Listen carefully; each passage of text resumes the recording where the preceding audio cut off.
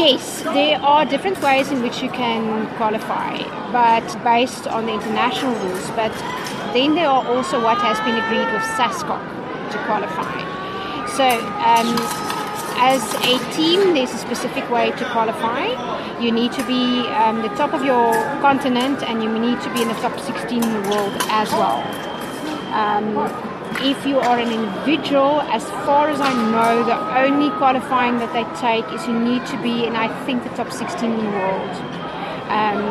SASCOC, unfortunately, there's been an agreement with SASCOC, so if you win the regional qualifier, they do not send you, even though you've qualified.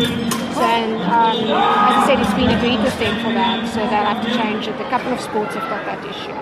I know there are people that are trying to qualify, but I'm not 100% sure of what